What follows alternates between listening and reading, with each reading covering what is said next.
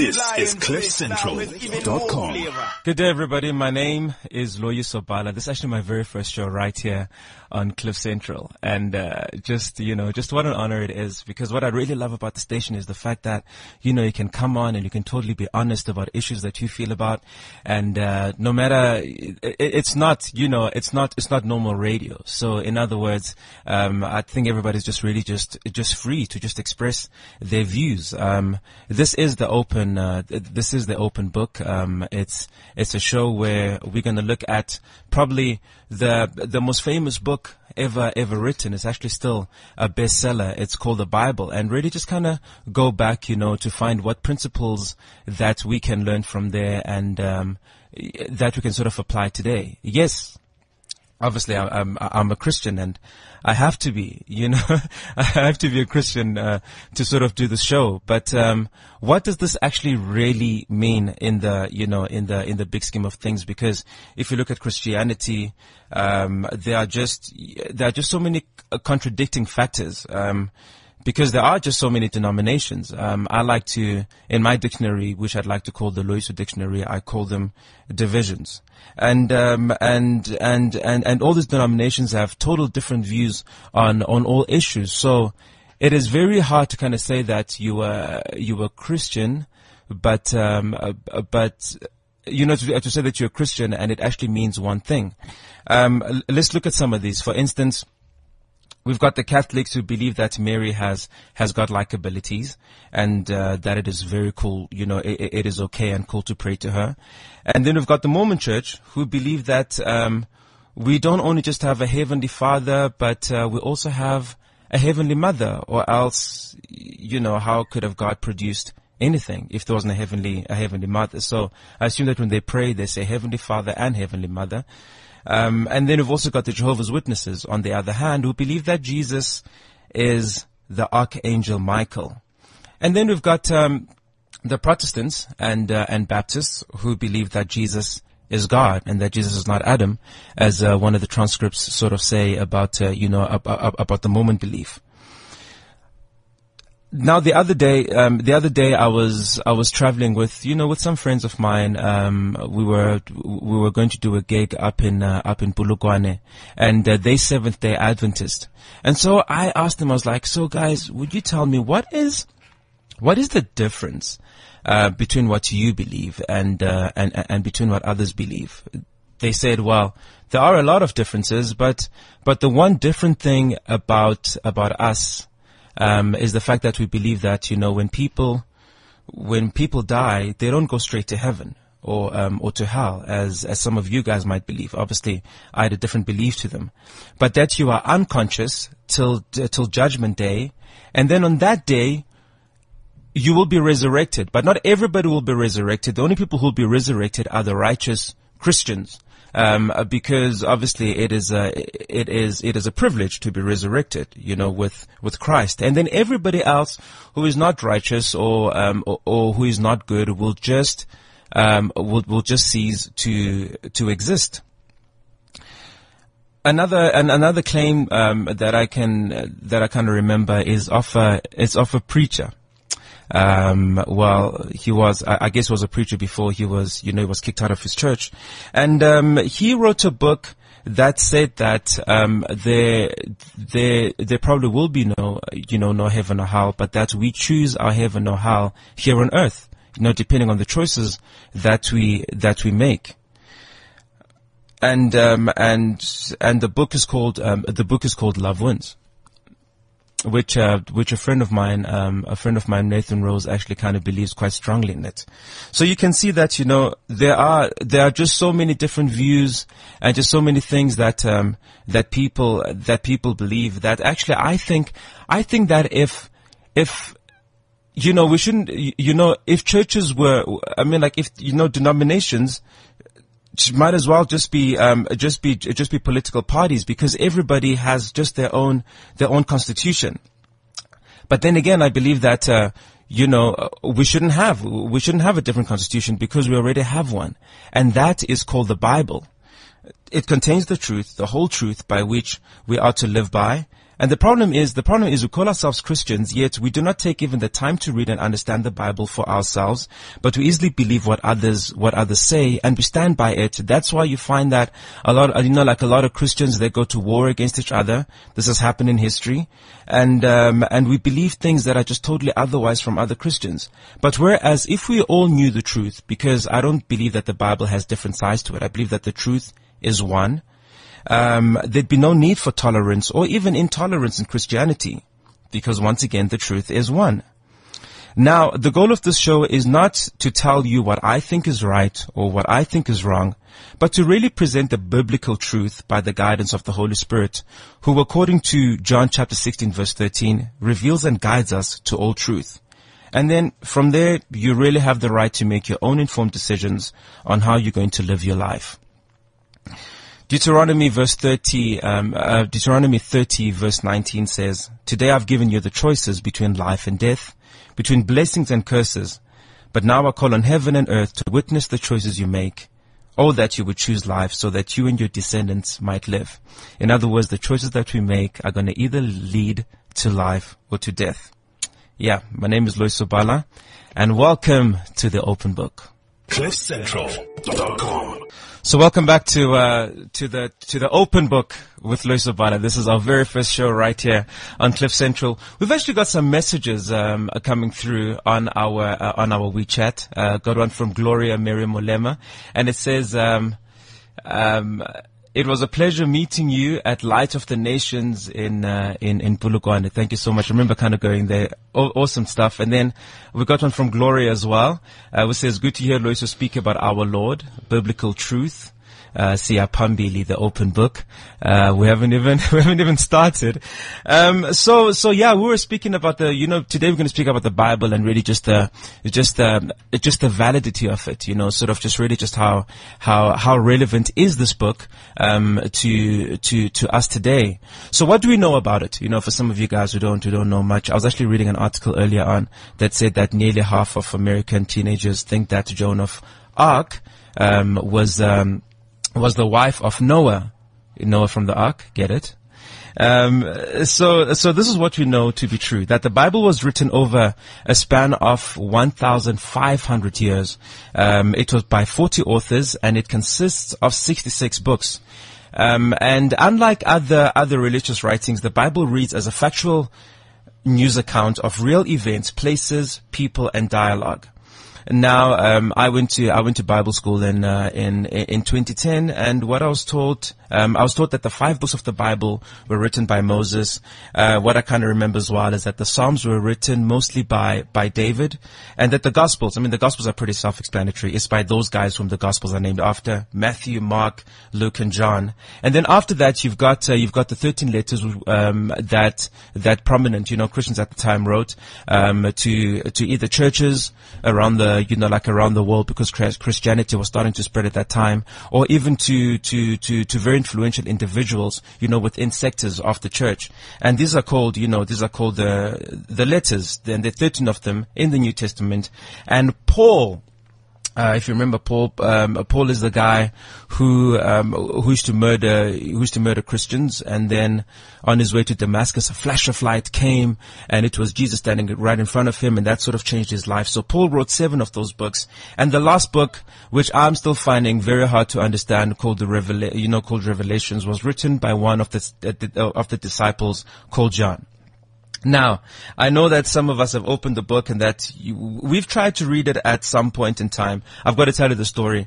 When I was at the Drakensberg, because it was a Christian school, after you've gotten ready in the morning, before breakfast, we used to have something called quiet time. It was when you would sit on your bed, you would all open the Bible. It was compulsory, and you would read quietly and also pray quietly. Now, at the time, I was about 12 years old. That thing seemed so strange to me. I could imagine it's like a 5-year-old watching Game of Thrones. I mean, it was wars, it was talks of heaven and hell, talks of punishment, there was the crucifixion, and one very interesting book on there was a book called Songs of Solomon. Yeah. which was sort of like an R18 for us at the time. As a matter of fact, I remember that we were actually banned from reading that book later on in the day, because every single time during dinner, one of us would come out and then read a scripture and then pray.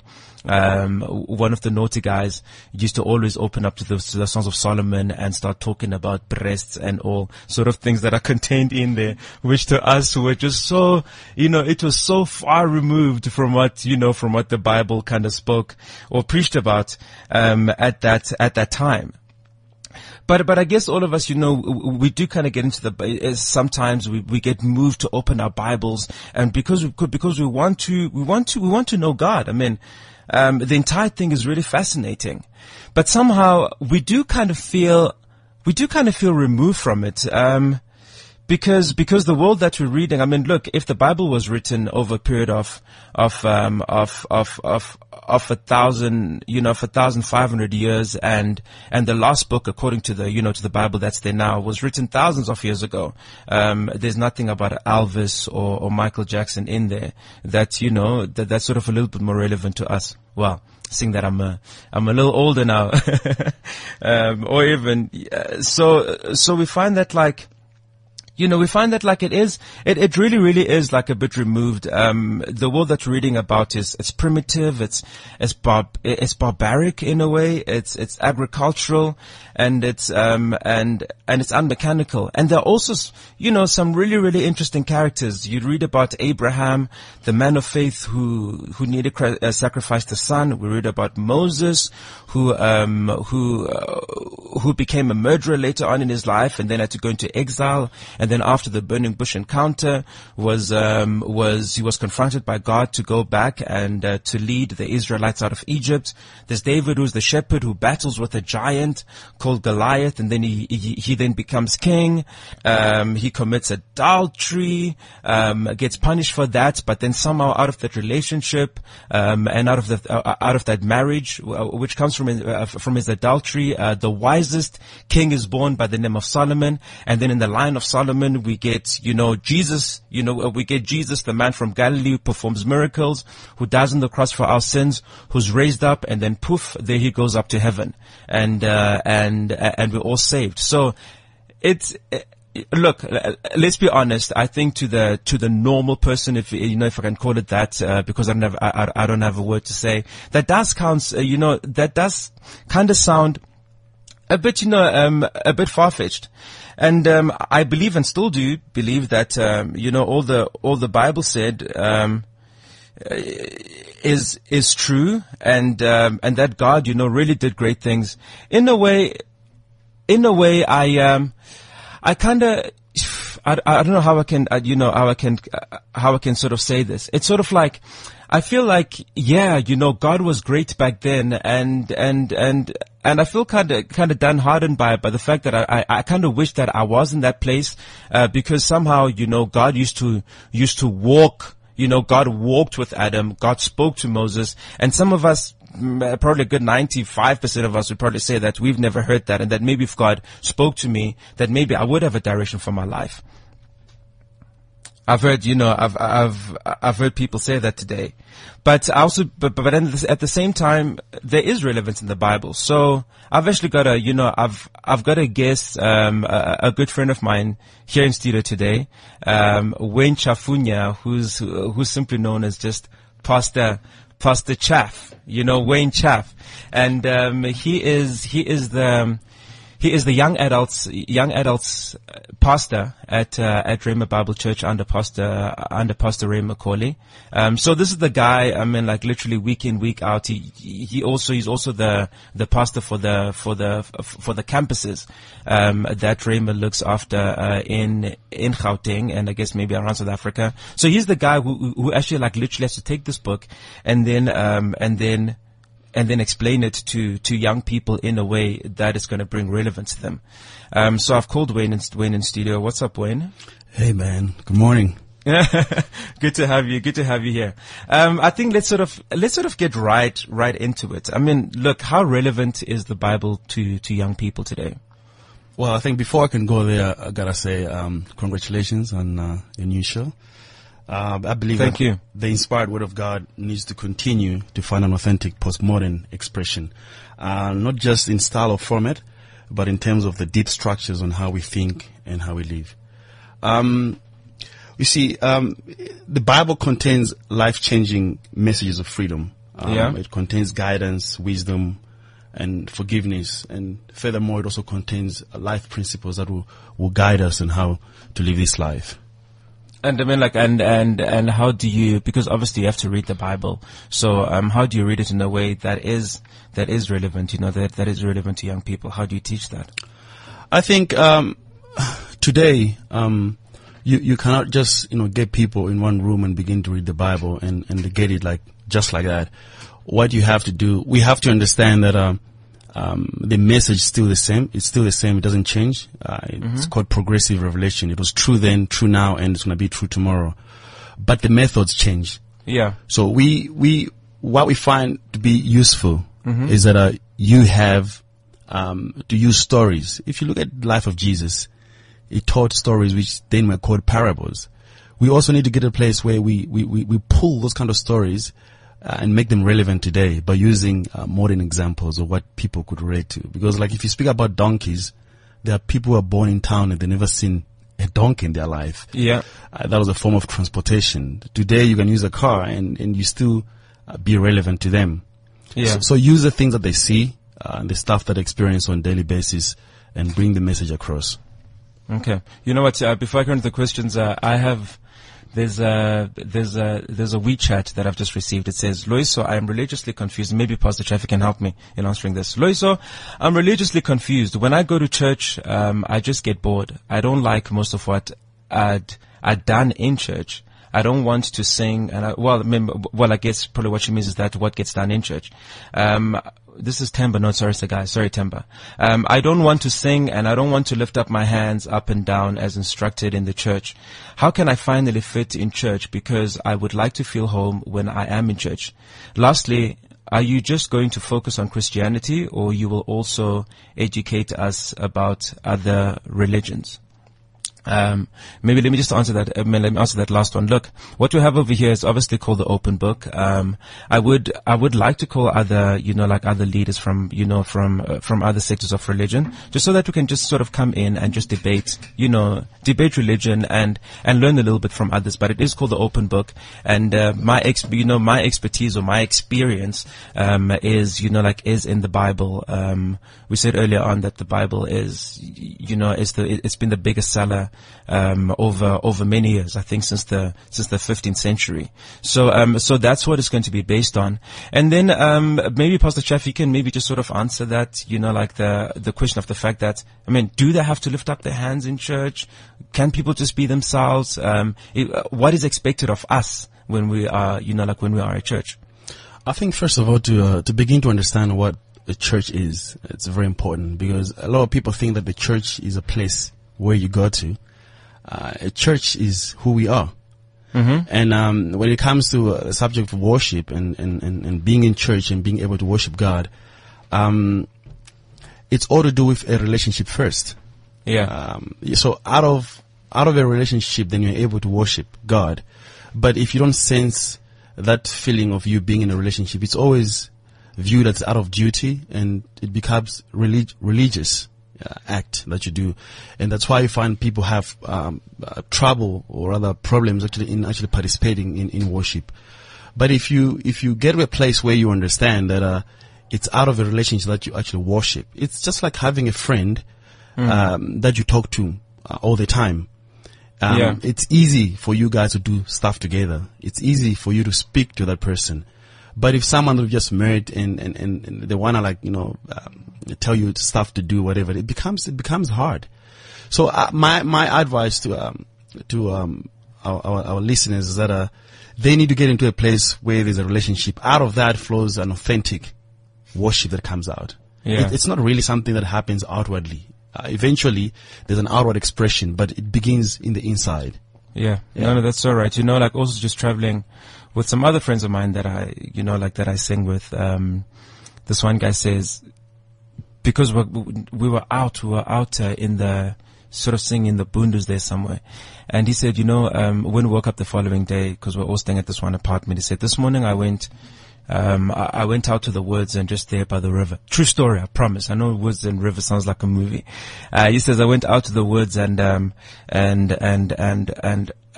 I felt God, I felt God there. For me, sometimes it's in those spaces that I feel the presence of God more than at church. You see, the thing is, because we've made church a place instead of church being the gathering. I mean, the gathering of the church. Church is us. When we together, the Bible says that when 2 or 3 are gathered in my name, there I am, in the midst. But so yes, I believe that,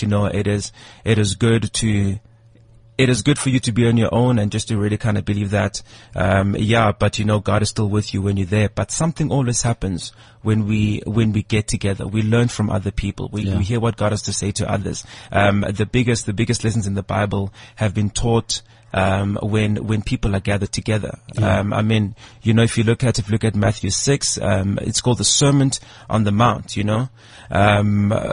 which is probably one of the most famous sermons that Jesus ever preached. Not to say that some things he says are less important or more important than others, but that was during the gathering. People know the story of when he feeds the 5,000. It's in a gathering. Great things happen when we gather together, because at the end of the day, when Jesus comes, he's not going to come for one person, he's going to come for the church.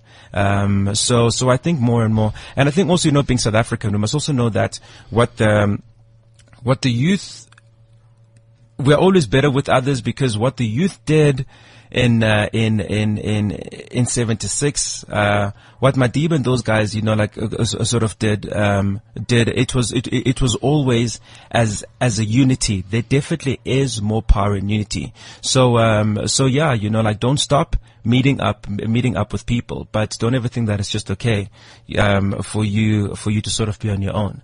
We're gonna go into an ad break and play a song, one of my favorite songs called Still, from Hillsong. So hope you guys enjoy, and we'll see you on the other side of this. Choice. Sometimes you have it, and sometimes you don't. AutoTrader gives you the choice. Now you can shop, compare, and buy new cars. Watch our expert video reviews and research before you buy. AutoTrader New Car. The choice is yours. Stand a chance to buy a brand new mystery car for just 99 cents. You heard right, 99 cents. Follow the clues on Twitter at AutoTraderSA and use the hashtag 99centnewcar. This is the Open Book, and I am Loyiso Bala, sitting in studio with a good friend of mine, Pastor Wayne Chaff, talking about the relevance of the Bible to us young people. I was speaking earlier on about just how confusing it really can be. But before I get back to Pastor Chaff, I've got a gentleman online.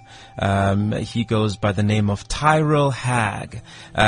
Just a little bit of information about Tyrell. Pastor Tyrell is the pastor of Heritage Baptist Church in Melville. And he was a runner-up in the 2013 South African Blog Awards in the religious spiritual category. He is a theologian and apologist with a passion for preaching, the local church evangelism, city churches, and cultural studies. Pastor Tyrell, are you there? Yes, I'm here. Oh, shame. And we heard that you got stuck in traffic on your way in. Yeah, that wasn't all of it. I woke up and I went to drive and my tire was flat. Oh, no. So I started there, and that was a bad start to the morning. Oh no, shame. Sorry about that. But you know what? It's good enough. It's good enough having you. It's good enough having you on. Really, just thank you so much for the time. No, it's a pleasure. I'm sorry that I couldn't be there with you guys. I would have preferred that. No, but it's cool though. You're sounding loud and clear just from the other side. Pastor Tyrell, I think, let's just get into it, finding the validity of this Bible that we read. I'm going to ask you just a few questions.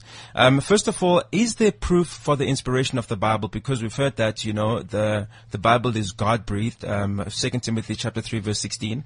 says the Bible is the inspired, God-breathed word of God, and that its teachings is the final authority in all matters of faith and practice. Yes. So is there proof for this? Well, look, I mean, you've got to have the book's own self-claim to its authenticity. So you've got the 2 Timothy 3:16. You've also got 2 Peter 1 verse 20 that talks about what the inspiration process looked like, that men were carried along by the will of God. And it's difficult to talk about proving someone's final authority without appealing to that authority. So I like to start there, and I'm glad that you've already started with those things. But there are things that we can look to inside the scriptures. Yeah. So, for example, the fulfilled prophecy that we see in the Bible. So God spoke to them, telling them things that, would happen in the future, and they've occurred. 300 prophecies regarding Jesus Christ's first coming all took place accurately.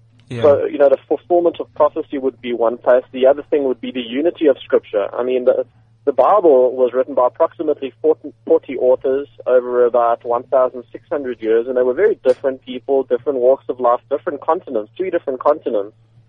And yet, despite all of those different circumstances, the great themes of Scripture are maintained, and I'll even posit that the Bible doesn't contradict itself, and that there's no way for that to happen unless you've also got a single author, which is God himself. Then we could talk about archaeology, and we could talk about the way the Bible depicts the heroes themselves in the Scripture and shows their faults and shows their weaknesses. All of these come together to show us that, there is inspiration and that this is God's Word. Yeah, no, great stuff. And then some people always argue that they kind of think that, the Bible has been watered down over the years because of all the translations. There's a book that I was reading, which said, I think it's called Revealing or Finding, what's it called again? It's Seeking Allah and Finding Jesus. And one of the arguments, that this guy had, who obviously was a Muslim before he converted to Christian, was that, he said that, he said that, the Quran has one version. So there's no ways that it could have been tampered with. So is there any chance of the translations of the Bible just over time having been tampered with, and maybe what we're reading today is not close to the real deal of the original manuscripts? Yeah. One of the problems we've got here is a problem of definition. Because, when we say translations, there's actually 41 different translations of the Quran, for example. There's not one, because a translation process, translating from one language into another, there's a spectrum on which that can occur. Whenever I ask somebody, how do you say this in your language, they kind of have to stop and think about it for a while, and sometimes I'll ask somebody else nearby, how would we say, some things are not so simple. So there's a difference between translations and actual original manuscripts. Now, what's great about the Bible is that we've got what's called a rich manuscript tradition. Yeah. So let me try and give you an example. Paul wrote a letter to the Ephesians. We believe that letter was inspired. Now, the Ephesians started making copies of that letter and sending it to all the other churches around, saying, look at what Paul wrote to us. And those cities started making copies and sending it to other places. Now, if at any point somebody changed it, say one city further away decided to change it, some city in Egypt, let's add something in here. You've got the rest of the manuscript tradition, the rest of the copies that have been sent out, and scholars can collect it and say, wait a minute, all of the letters from the earliest ones we've got, in every other region, they all agree, as they were passed down, that at a certain stage, there was an addition made at this one place, and that was later on. So we can see there's no way that somebody could change the Bible without everybody knowing it, because we have a rich manuscript tradition. If you compare that with the Quran, there was only one. Zayd bin Thabit, under the guidance of Muhammad's father-in-law, Abu Bakr, compiled one Quran, and then in 650 AD, a group of Arab scholars produced a unified version, and they destroyed all variant copies to preserve the unity of the Quran.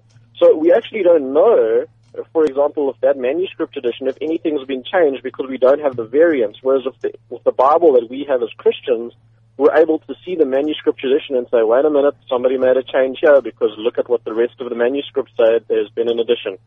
And then there's also been claims of those lost or hidden, of those lost or hidden books in the Bible.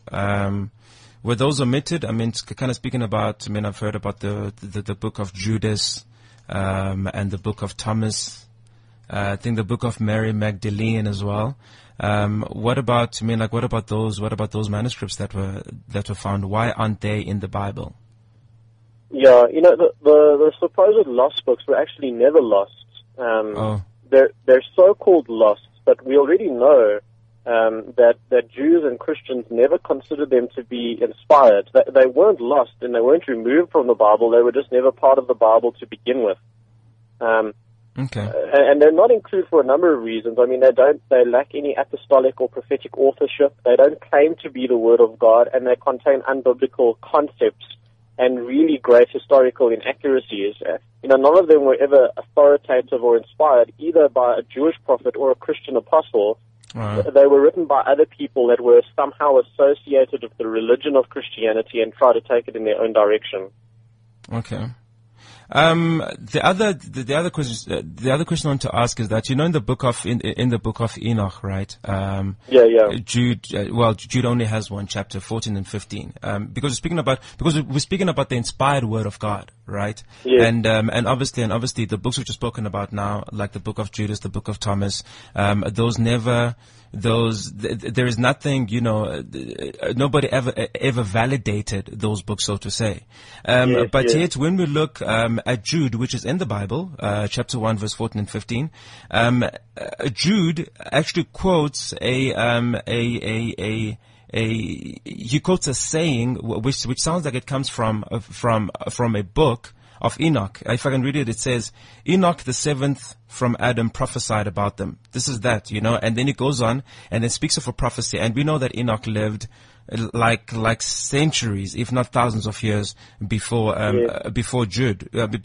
And so, which means that what he was saying, because the entire Bible is the inspired, is the inspired word of God.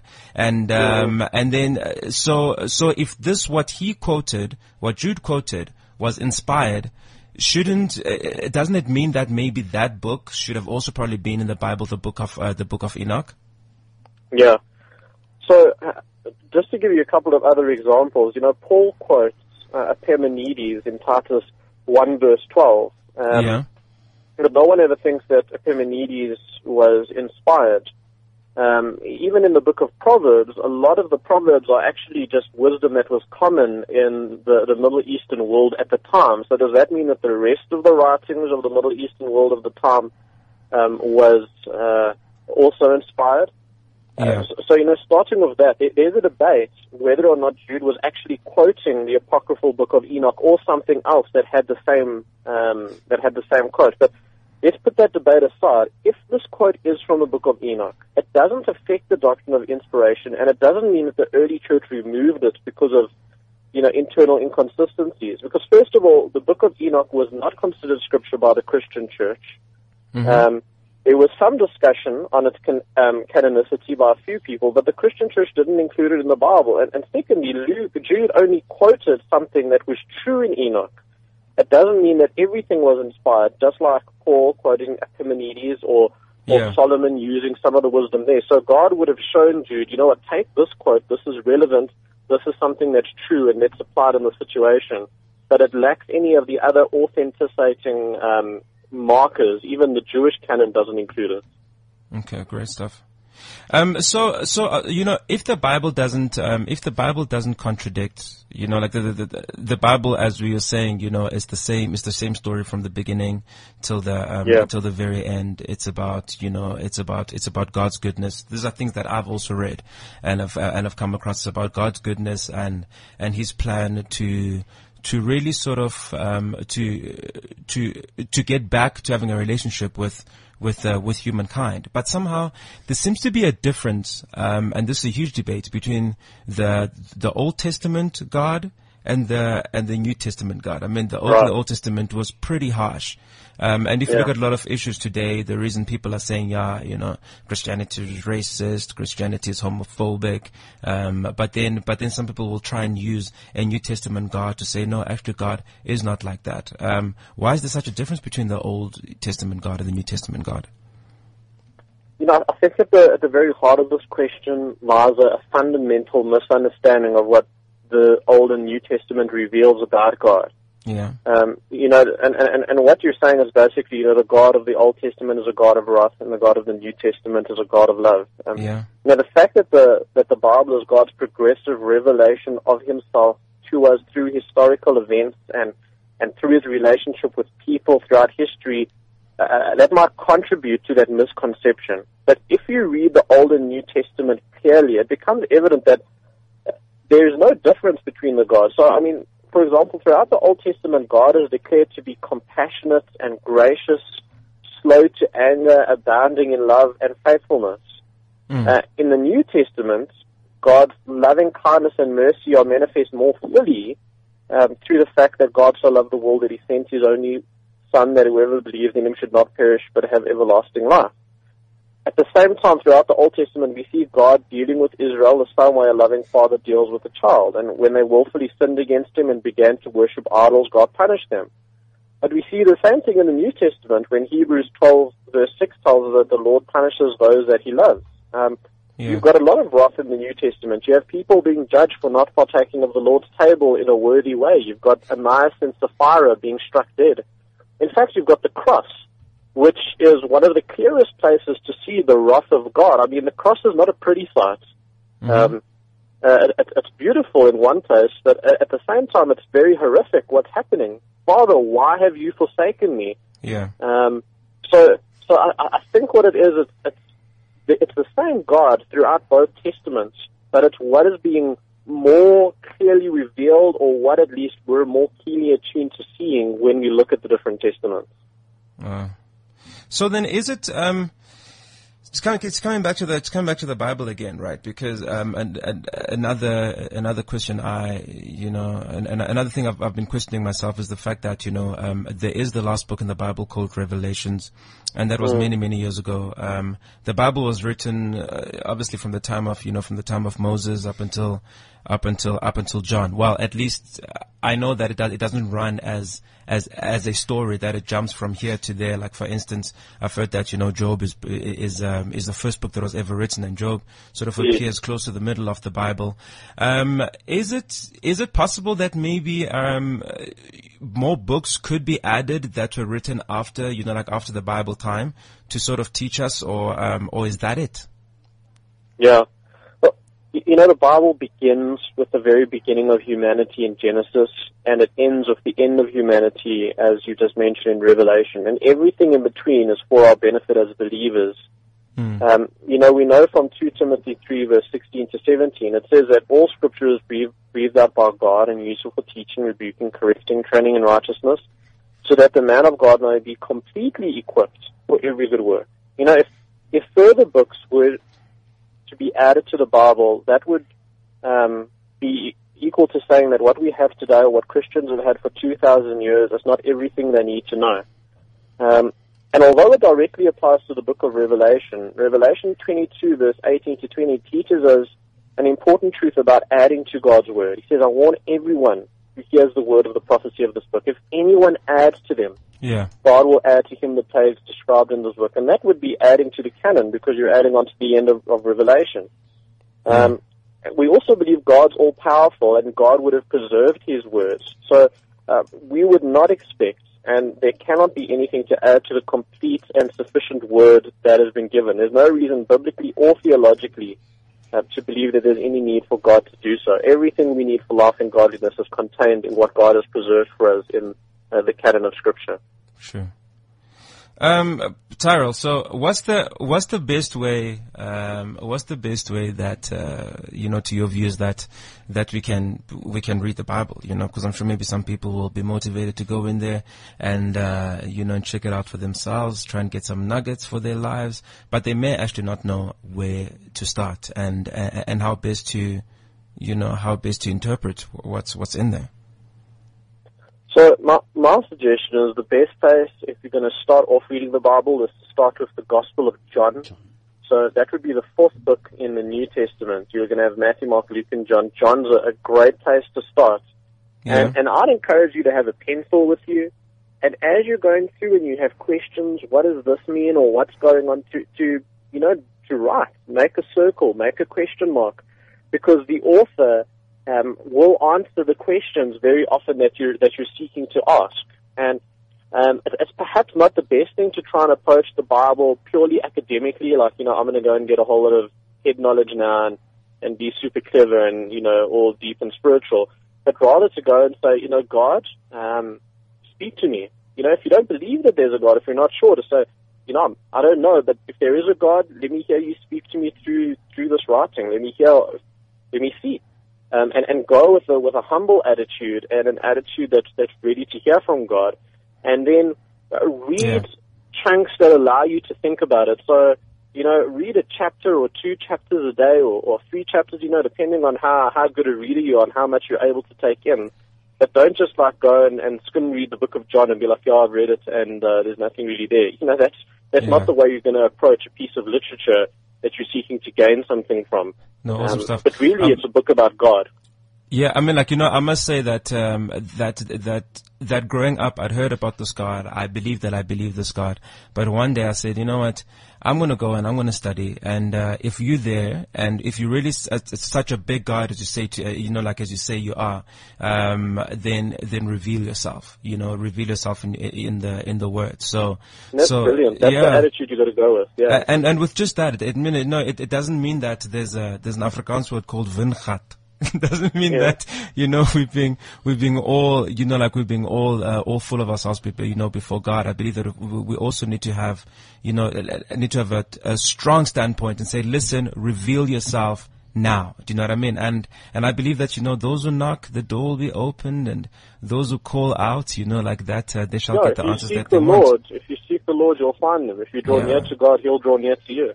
Awesome stuff. Listen, wish we could have you for longer, but I'm sure we'll have you again at a later stage. But thank you so much for your time, and hopefully you're not still stuck in traffic, that you're closer to home than you are to here.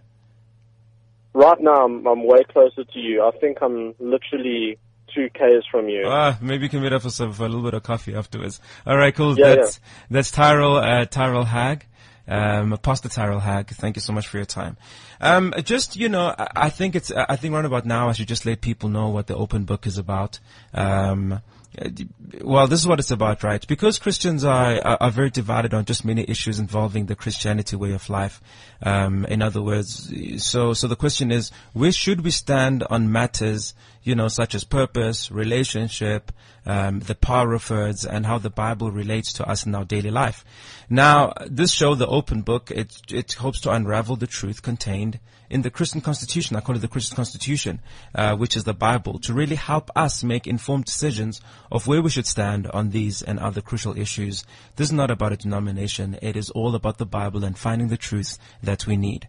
Before I'm out of here, I'm going to just come back to Pastor Chaff. Just to get some truth on how we young people can read the Bible or get information from the Bible that is relevant to us today. And I won't have enough, much time for this, but here's one, I'm going to call Pastor Chaff again, when I'm back here on Cliff Central, and we're going to literally talk about the subject, but maybe you want to just touch a little bit on it. Where in the Bible does it say that young people, for instance, must not have sex before marriage, and what is your view on that? Should they be in that position? Excuse me. I see the Bible contains a lot of guidance concerning these issues here. And the Bible is like the only book that has the author present when you read it. Yeah. So you can ask questions and you get answers. There are many reasons why that is discouraged for young people to have sex before they get married. Like if you go to let's start with the book of Amos 3:3, which says, "How can two walk together unless they have agreed to do so?" And they think that, look, when you're dating, it's a messy affair because there are no guidelines. Yeah. It's not a level play field. You can walk out when you want to. Yes. But in 1 Corinthians 7 verses 8 to 9, it reads, "To the unmarried and the widows, I say it is good for them to remain single." This is Paul advising them, and if they cannot exercise self-control, then they should get married. That's one. And the second one is 1 Corinthians 6, 18 to 20. It says, "Flee from sexual immorality." It talks about once you begin to have sex before the covenant is sealed, it presents a lot of challenges, meaning that, look, emotionally you're sharing your life with someone else who doesn't really guarantee they'll be there forever with you. And secondly, also, if God designed sex to be within the covenant, that's when you get the best out of it. Yeah. And if it's outside of that, it presents a lot of challenges emotionally, physically, even to the place where, like, you get to a place where you by the time you settle down, you have been with 20 people and you share a part of you, those 20 people. And that also can create trust issues with later on relationships. Absolutely. And I think, we can say as much as we can and quote as many scriptures as possible. This is for you to take and to make an informed decision. That is what the open book has been about. But today has been about the validity of the Bible. And I've got 2 questions for you, whoever's listening to this. And number one is, from whence comes humanity's universal moral sense? If you believe that there is no God. The second one is, if man is nothing but the random arrangements of molecules, what motivates you to care and to live honorably in the Word? So this is not just to Christians, but just to everybody out there. Thank you so much, and see you next time on The Open Book. CliffCentral.com